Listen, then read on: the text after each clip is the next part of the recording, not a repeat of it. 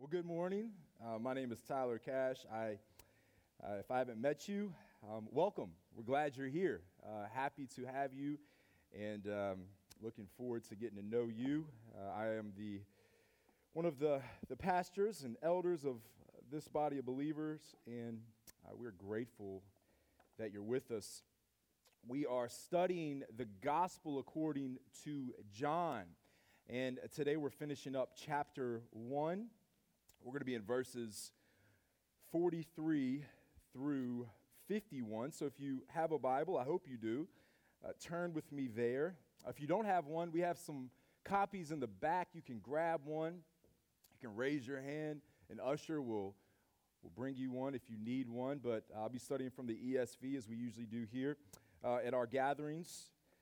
As you're turning there to John chapter 1, I just wanted to let you know, if you participated in our baby bottle campaign for the Blue Ridge Pregnancy Center, just wanted to give a report. So I received a card from them last week that was just thanking everyone, thanking CCF for their contribution. And in our baby bottles, we were able to give $850.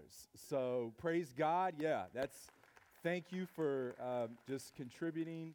Lord willing, we'll continue to partner with them, and we'll continue to be able to do that each and every year as we're given the opportunity. So continue to pray for the Blue Ridge Pregnancy Center and the work that they are doing here in Lynchburg to help to save the lives of the unborn and share the gospel to each and every mom that walks through the doors. It's not just the lives of the babies, but they are intentional with just sharing the love of Christ and inviting those men and women into a relationship with Christ. Relationship with God through Christ, to be more theologically correct there. So, John chapter 1, 43 through 51. I'm going to read this for us, and we will pray and ask the Lord for his help.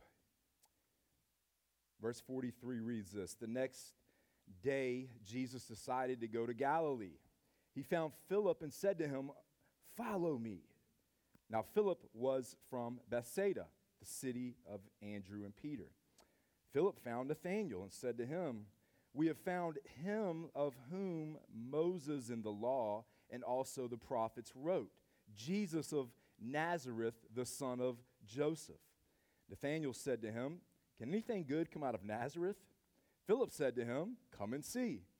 Jesus saw Nathanael coming toward him and said of him, "Behold, an Israelite indeed, in whom there is no deceit." Nathanael said to him, "How do you know me?" Jesus answered him, "Before Philip called you, when you were under the fig tree, I saw you."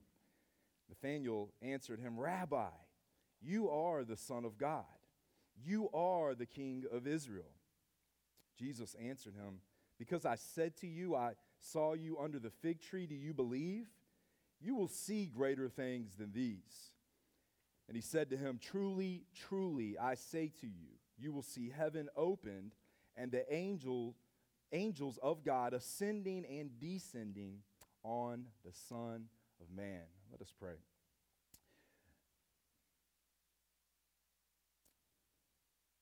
Father, we desperately need your help.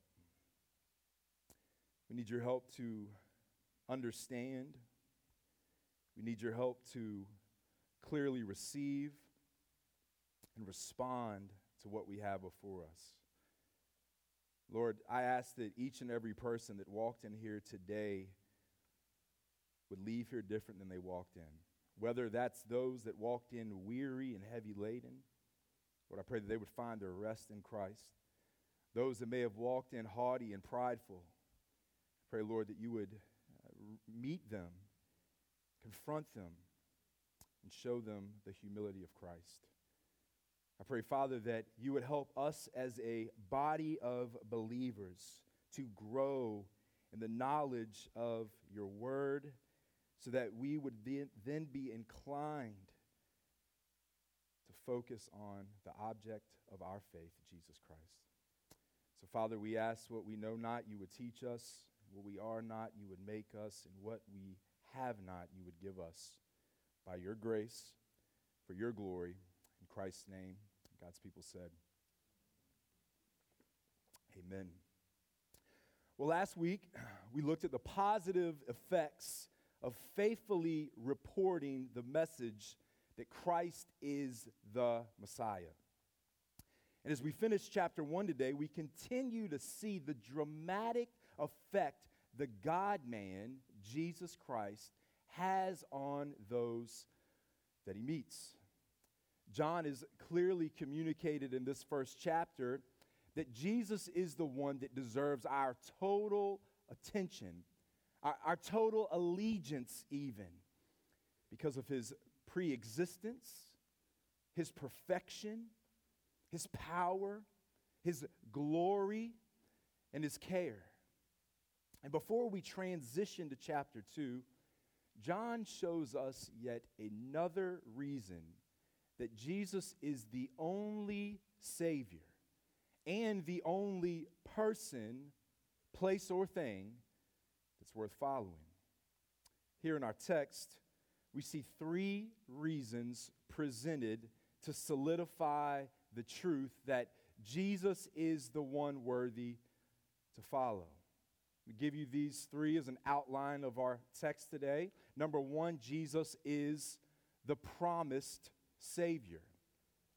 Jesus is the promised Savior. Number 2, Jesus is the sovereign Savior. Jesus is the sovereign Savior. And then third, we will see Jesus is the sufficient Savior. He is the sufficient Savior. Now let me preface this message by saying that a Christian's identity is found in being in Christ. Our ultimate identity is in Christ. That is New Testament language, right? We are safe and secure in the finished work of Christ, okay? Our salvation is not banked on our ability to follow Jesus Christ. It's not banked on our efforts in what we do to follow. The call is not to come and do what Christ did. The call is come and receive what has been done. Furthermore, we see that in this text and beyond, it is that Jesus is the one who calls men and women to follow him anyway. It starts with Christ. We will see this point later in chapter 15, verse 16. You don't have to turn there, but he says, "You did not choose me, but I chose you. And I appointed you that you should go and bear fruit, that your fruit should abide, so that whatever you ask the Father in my name, he may give you." So we find our identity in Christ, what he has done.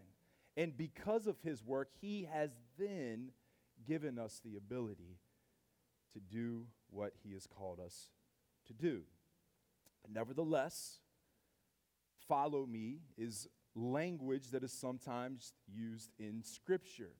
And it is the language used here as this initial invitation to follow Jesus is given to these men. So let's look at our text here. First, we see Jesus as the promised Savior. Verse 43. So the next day, Jesus decided to go to Galilee. He found Philip and said to him, "Follow me." Now, Philip was from Bethsaida, the city of Andrew and Peter. So let's stop there. So the scene is this, right? Jesus has now gained a few followers or disciples, as they have not been commissioned yet as apostles. They are learning, they're following. The invitation here is to follow me, learn from me, be a student. be a learner of Jesus. That's what a disciple is.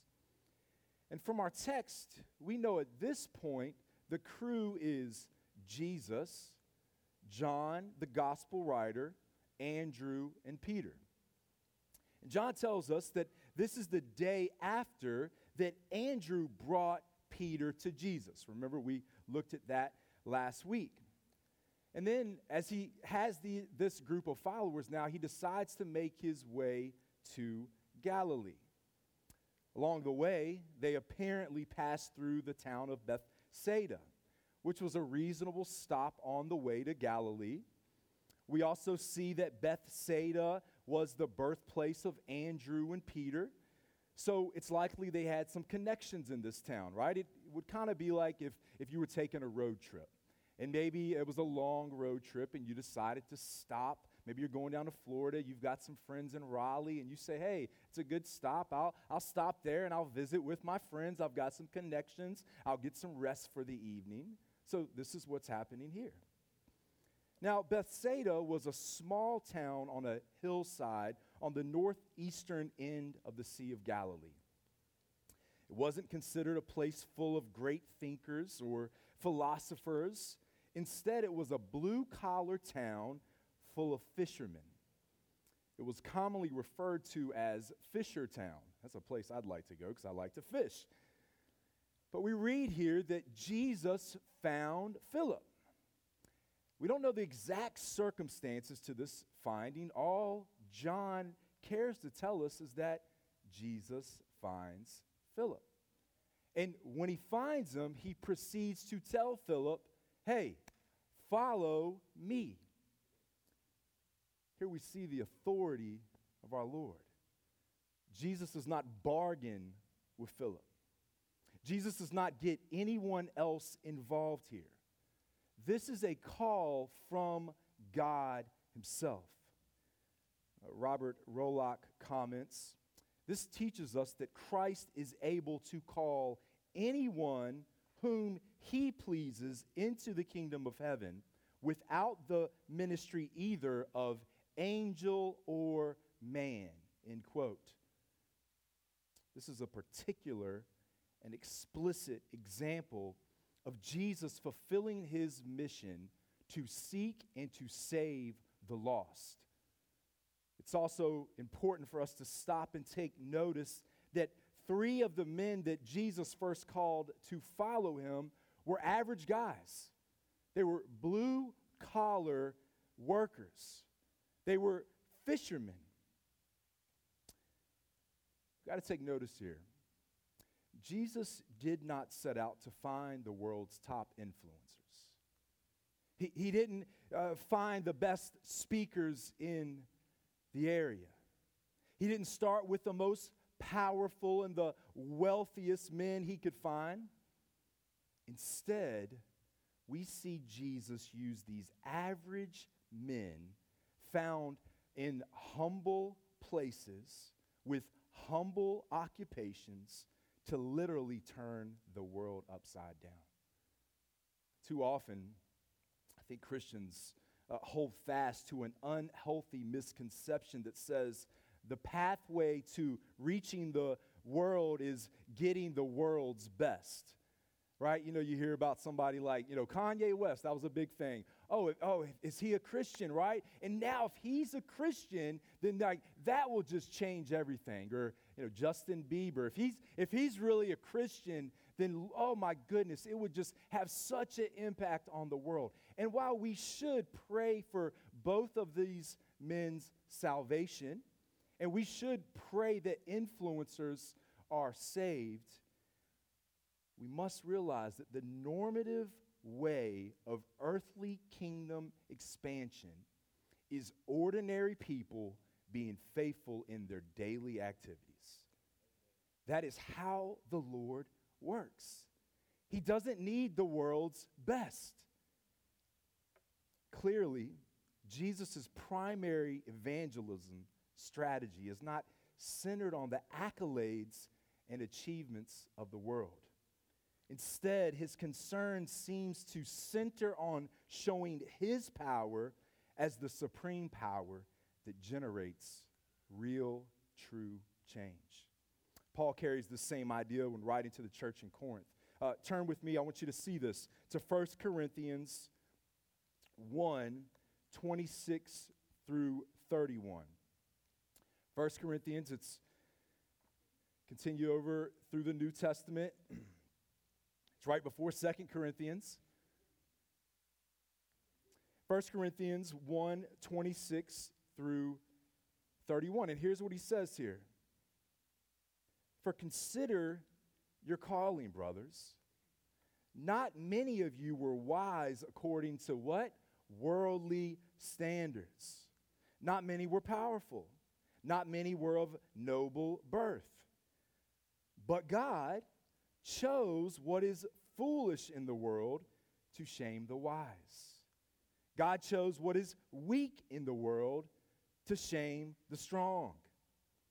God chose what is low and despised in the world, even things that are not, to bring to nothing things that are, so that no human being might boast in the presence of God. And then he goes on, right, in verse 30, and because of him you are in Christ Jesus, who became to us wisdom from God, righteousness and sanctification and redemption, so that, as it is written, once again we see the reason why here. Let the one who boasts, what? Boast in the Lord. Now, that's not to say that God doesn't use powerful people. Proverbs 21:1 reminds us of this, right? The king's heart is a stream of water in the hand of the Lord, and he turns it however he wills. So God does what he wants, how he wants, when he wants. We must take notice of this. So here we see that Jesus has called Philip. He's told him, hey, follow me. Turn to me. Learn from me. And then we read verse 45.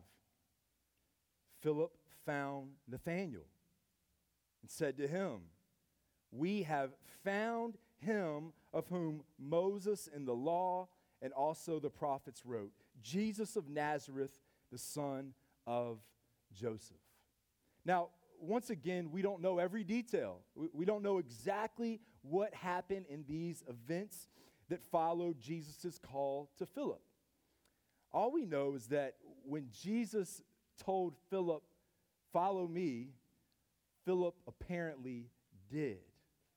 And again, we see a similar ingredient of discipleship here. We talked about this last week.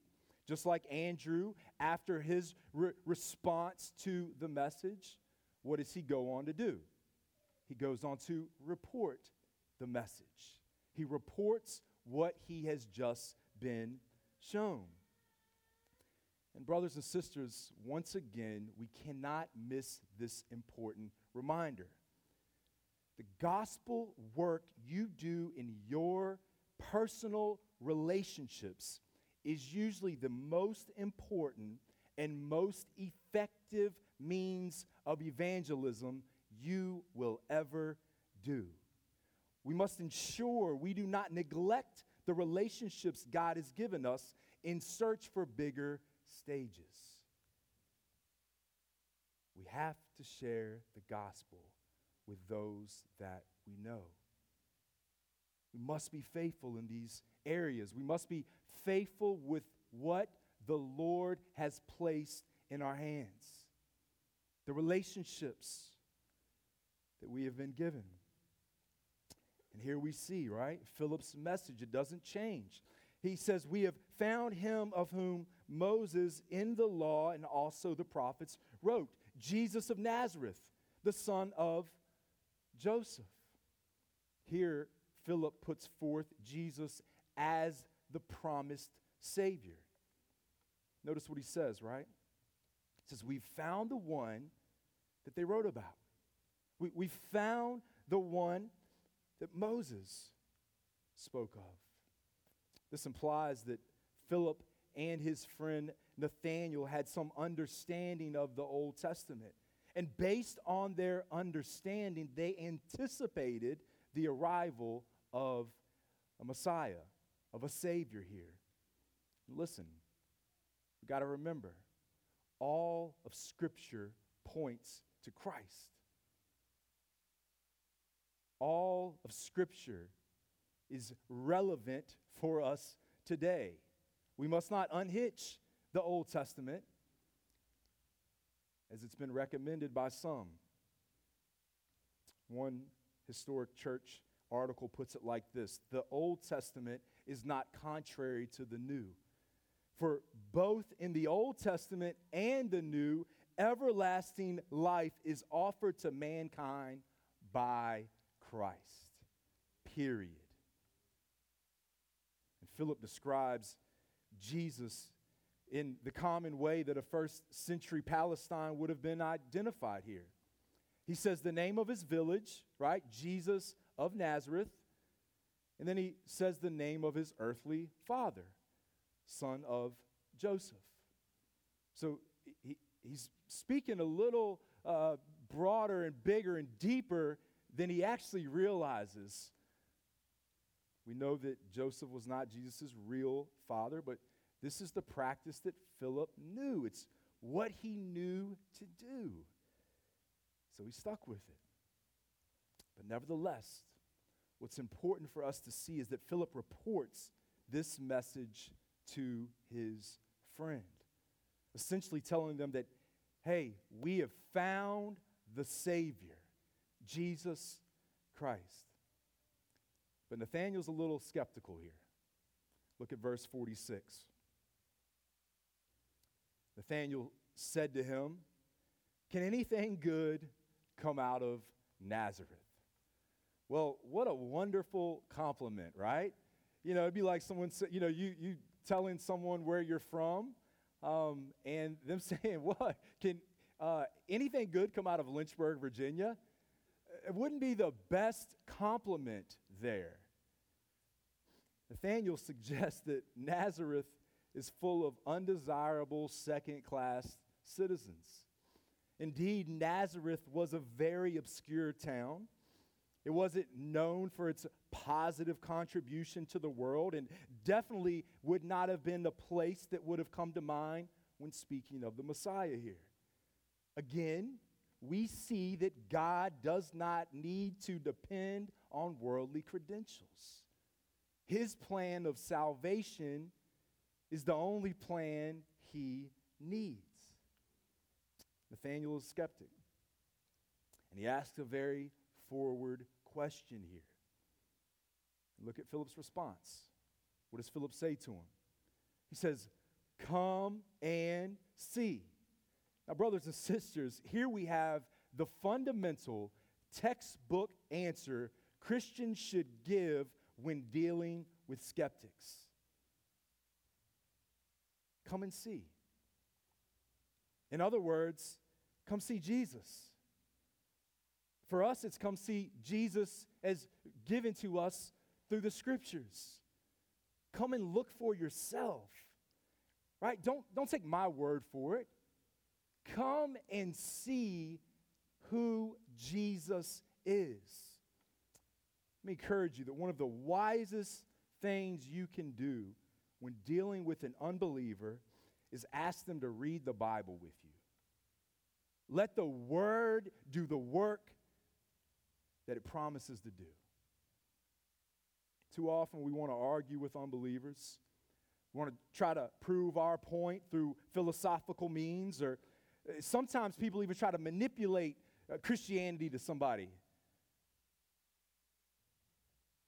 But here, we see Philip invite Nathanael to do the one thing that most certainly has the power to change his life.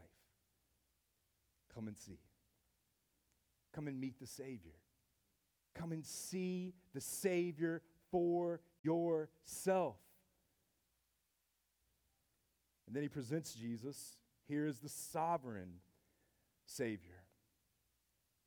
We see the power of Jesus on display.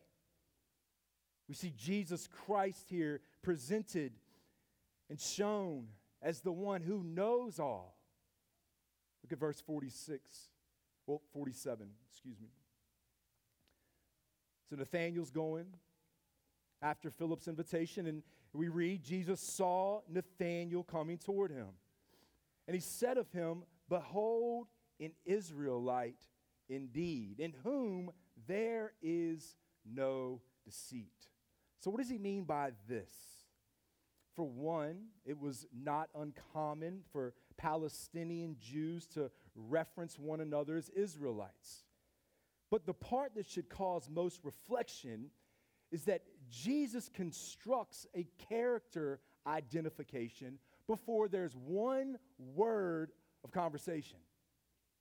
He sees him coming, and he says, "There is a man of no deceit."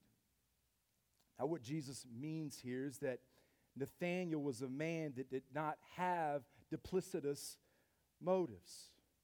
He was willing to come and examine Jesus and get to the truth. He wasn't manipulative. He wasn't deceitful here. We can also dig a little deeper theologically here. We can look back to Jacob and Esau. If you recall, Jacob was the deceiver who stole the birthright from Esau, right? He manipulated, he deceived him. And he was known as the deceiver until when? So the Lord changed his heart, made him new, transformed his character, changed his name to Israel. We can also look at Psalm 32 here. We can see some Old Testament theology playing out here, right? This is my favorite psalm. It's the psalm that the Lord used to save me. And it says this, verses 1 and 2 of Psalm 32. "Blessed is the one whose transgression is forgiven, whose sin is covered. Blessed is the man against the Lord, whom the Lord counts no iniquity, and in whose spirit is no deceit." So Jesus is essentially telling Nathanael, hey, you are worthy of the blessing of salvation.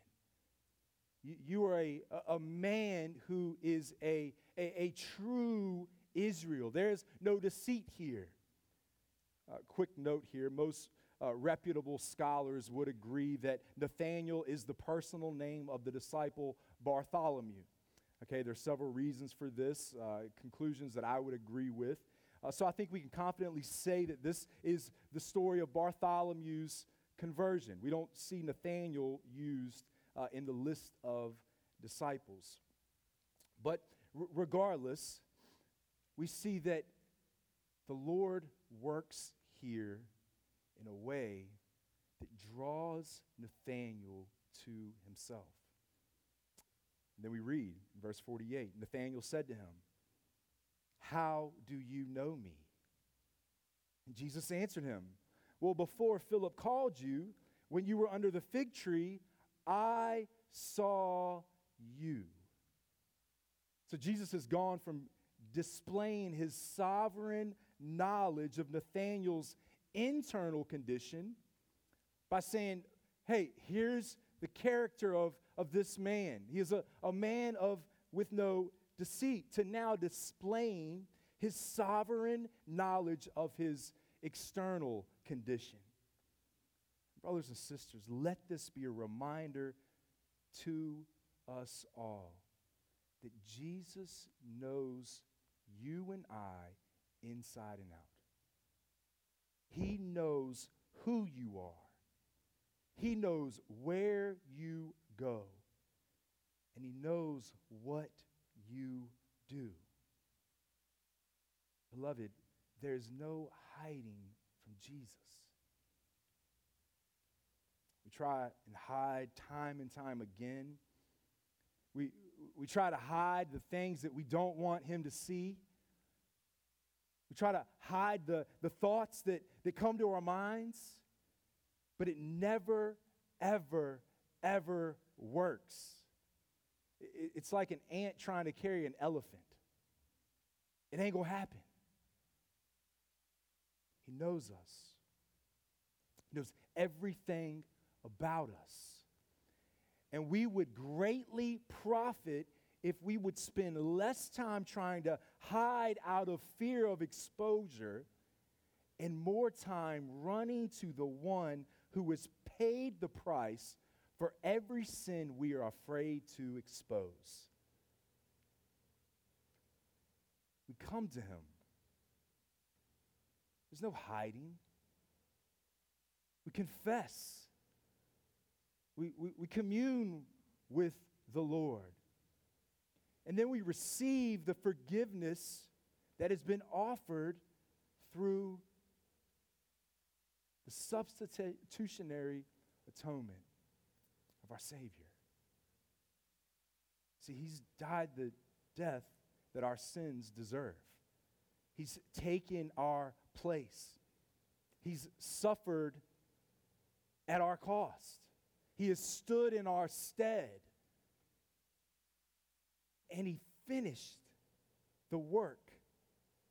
It is done. So we must be a people that run quickly with eagerness, with zeal to the one who bore the curse. There are many speculations here to the reason for the fig tree's reference. In the Old Testament, a fig tree is symbolic for prosperity and blessing. So this could show blessing for Nathanael. Sometimes in the Old Testament, it's connected to prayer and thanksgiving to God. Could show that Nathanael was considered an Old Testament believer, that he did believe in the promises of God. Once again, in this narrative, we don't know the exact reason. John doesn't give us a further instruction here of what exactly was happening. All he tells us is that Nathanael was there and that Jesus knew he was there. But regardless of the specific reason, I think the point that John is trying to communicate is that Jesus has supernatural, sovereign knowledge of Nathanael. And this impacted Nathanael. Look at verse 49. Nathanael answered him. So he responds to Jesus. He says, Rabbi, you are the Son of God. You are the King of Israel. So very quickly in our text, Nathanael has gone from skeptic to now claiming Jesus as his teacher, right? He's calling him rabbi. He's saying, hey, I'm going to attach myself to you, and I'm going to learn from you. I'm going to go with you. I'm going to live life with you. And then he also proclaims Jesus as the Son of God and the King of Israel. I mean, what a dramatic change here. What a shift. J.C. Ryle comments, these words are the outburst of a heart convinced at once that Jesus was the Messiah. End quote. He is overjoyed here. And such is the case for anyone who truly meets Jesus Christ as the one who has come to save them from the relentless, despairing grip of sin and death. When we really see Christ for who he is, we will do nothing but respond with joy. Nathanael calls Jesus the Son of God, which signified the intimate and unique relationship between God the Son and God the Father. And by calling Jesus the King of Israel, he is depicting Jesus as the true Savior King promised to Israel. And listen, remember, right? At this stage, Nathanael doesn't even know the full extent of these terms. he doesn't even know everything there is to know. He will indeed grow in his knowledge, his understanding of what these claims are. But he's correctly acknowledged Jesus here as the sovereign Savior who has come to seek and save the lost. And then in 50, Jesus answered him. Look there with me. He says, because I said to you, I saw you under the fig tree, do you believe? He asks him this question here. And then he goes on, he says, you will see greater things than these. Jesus says, that's not it. That's not all there is to see. Yeah, it's pretty cool. You know my inside. You know who I am. You know where I'm at. He says, yeah, I know everything about everyone. But if you thought that was something, wait and see what's to come. He says, in other words, don't follow me because of one miracle. We'll see later that sometimes people seek the miracle. They seek the stuff that happens, the miracle, the external that God does, rather than seeing Christ for himself. He says, don't just follow me because of that. Follow me because there is much more in store for all who do. So Jesus is surely being presented here as the promised Savior and the sovereign Savior. And we close our time by seeing Jesus as the sufficient Savior here. 51, he said to him, right? So he said, hey, there's more to come. And then 51, he says, truly, truly, I say to you, you will see heaven opened and the angels of God ascending and descending on the Son of Man. Now, brothers and sisters, here's a phenomenal statement worthy of consideration. This is the first introduction to the double amens, or as the ESV translates, the truly, trulies. This statement means, listen, you can guarantee it. This is steadfast. This is sure to be true. When we see these words, we see an added mark of authenticity here. It's important to note that although Jesus is addressing Nathanael, the you will see of the vision is actually plural, meaning that this promise is for all those who were there and who would come to follow. First, I want to show us just real quick where the imagery is drawn from, and then we'll further explain as we close what it means. Turn with me to Genesis chapter 28. That's the first book of your Bible, Genesis chapter 28. Start in verse 10 here. I'm going to read this. So this is after Jacob had stolen Esau's birthright. He's now fled his home. He's living in fear. He's running from the repercussions and consequences that he thought were coming if he would stay around. And so here we read, right, in verse 10, Jacob left Beersheba and went toward Haran. And he came to a certain place and stayed there that night because the sun had set. Taking one of the stones of the place, he put it under his head and lay down in that place to sleep. And he dreamed. And behold, there was a ladder set up on the earth. And that can also be translated staircase. Don't necessarily always think of a ladder, but you can think of a staircase there. But it was set up on the earth, and the top of it reached to heaven. And behold, the angels of God were what? ascending and descending on it. And behold, the Lord stood above it and said, I am the Lord, the God of Abraham, your father, and the God of Isaac. The land on which you lie, I will give to you and to your offspring. Your offspring shall be like the dust of the earth. You shall spread abroad to the west, to the east, and to the north, to the south. And in you and your offspring shall all the families of the earth be blessed. And then verse 15 here. Behold, I am with you, and will keep you wherever you go, will bring you back to this land. For I will not leave you until I have done what I promised to you. And then, in verse 16, Jacob awoke from his sleep and said, surely the Lord is in this place, and I did not know it.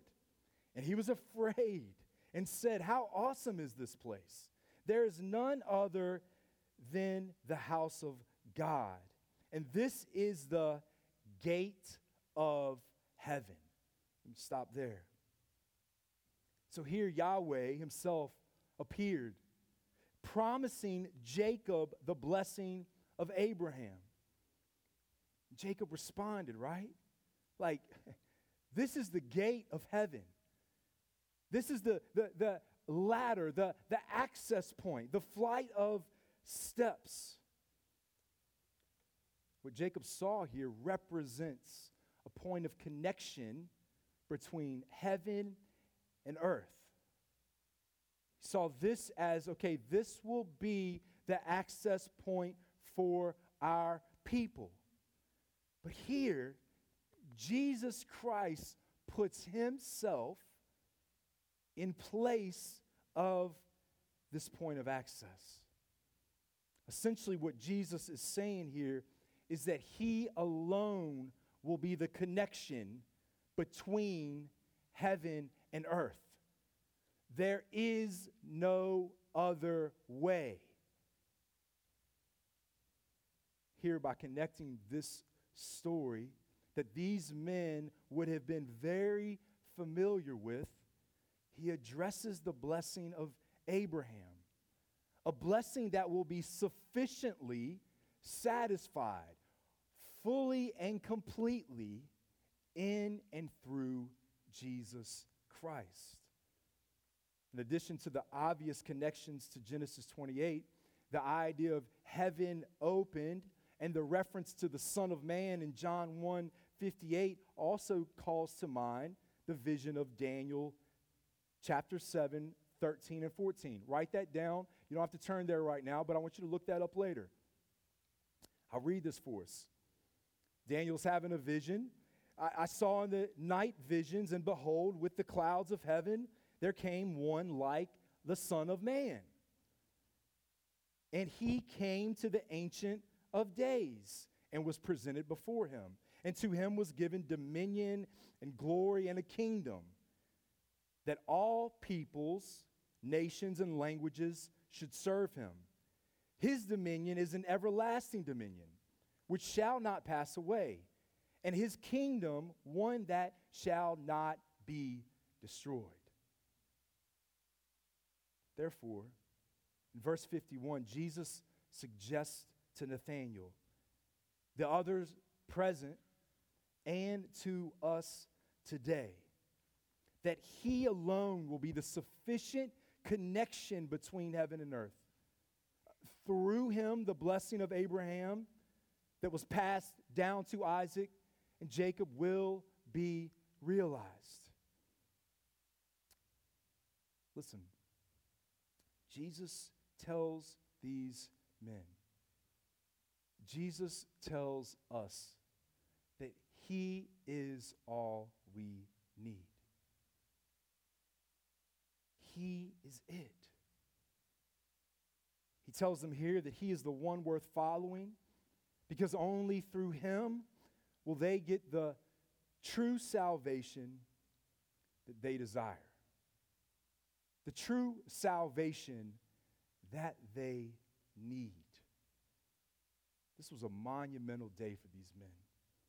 It was a day that they were compelled to leave the world behind and follow Jesus to glory. And now, as we will further learn, the path to glory is often paved with hardships. Will be troubles and trials of many kinds.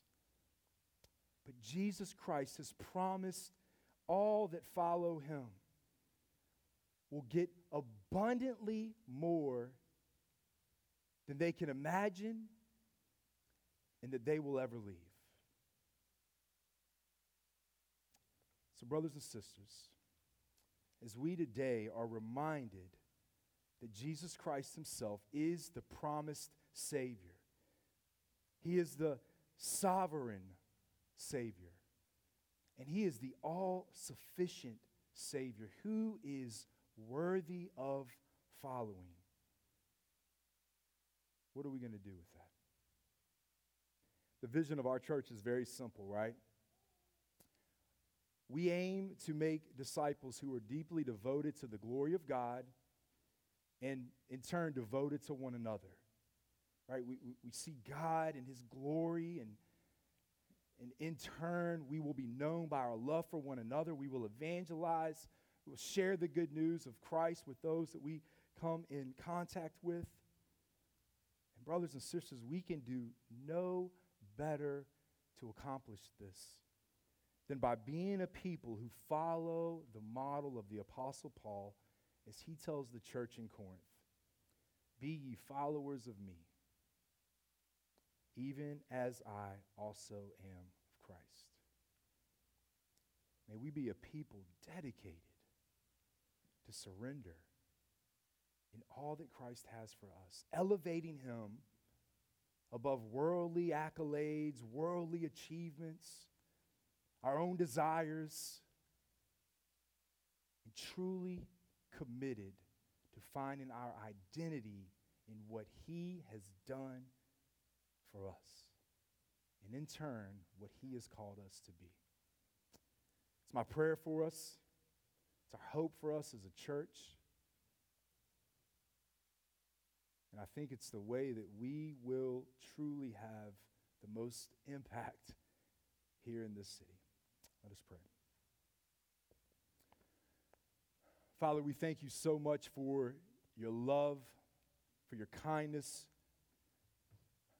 for gentle reminders that you alone are the one who is worthy of our affection, our praise, our allegiance. I pray, Father, for anyone in this room right now who has not put their complete and utter trust in you. I pray, Lord, you would soften their hearts in this moment, that you would draw them to yourself by your grace, your mercy, that they would respond to the call to leave it all behind and to pursue the one who can truly satisfy everything they need. Lord, help us to be a people that live with audacity, with zeal, with courage, with boldness to speak the truth in love every opportunity we are given. We pray that in Christ's name.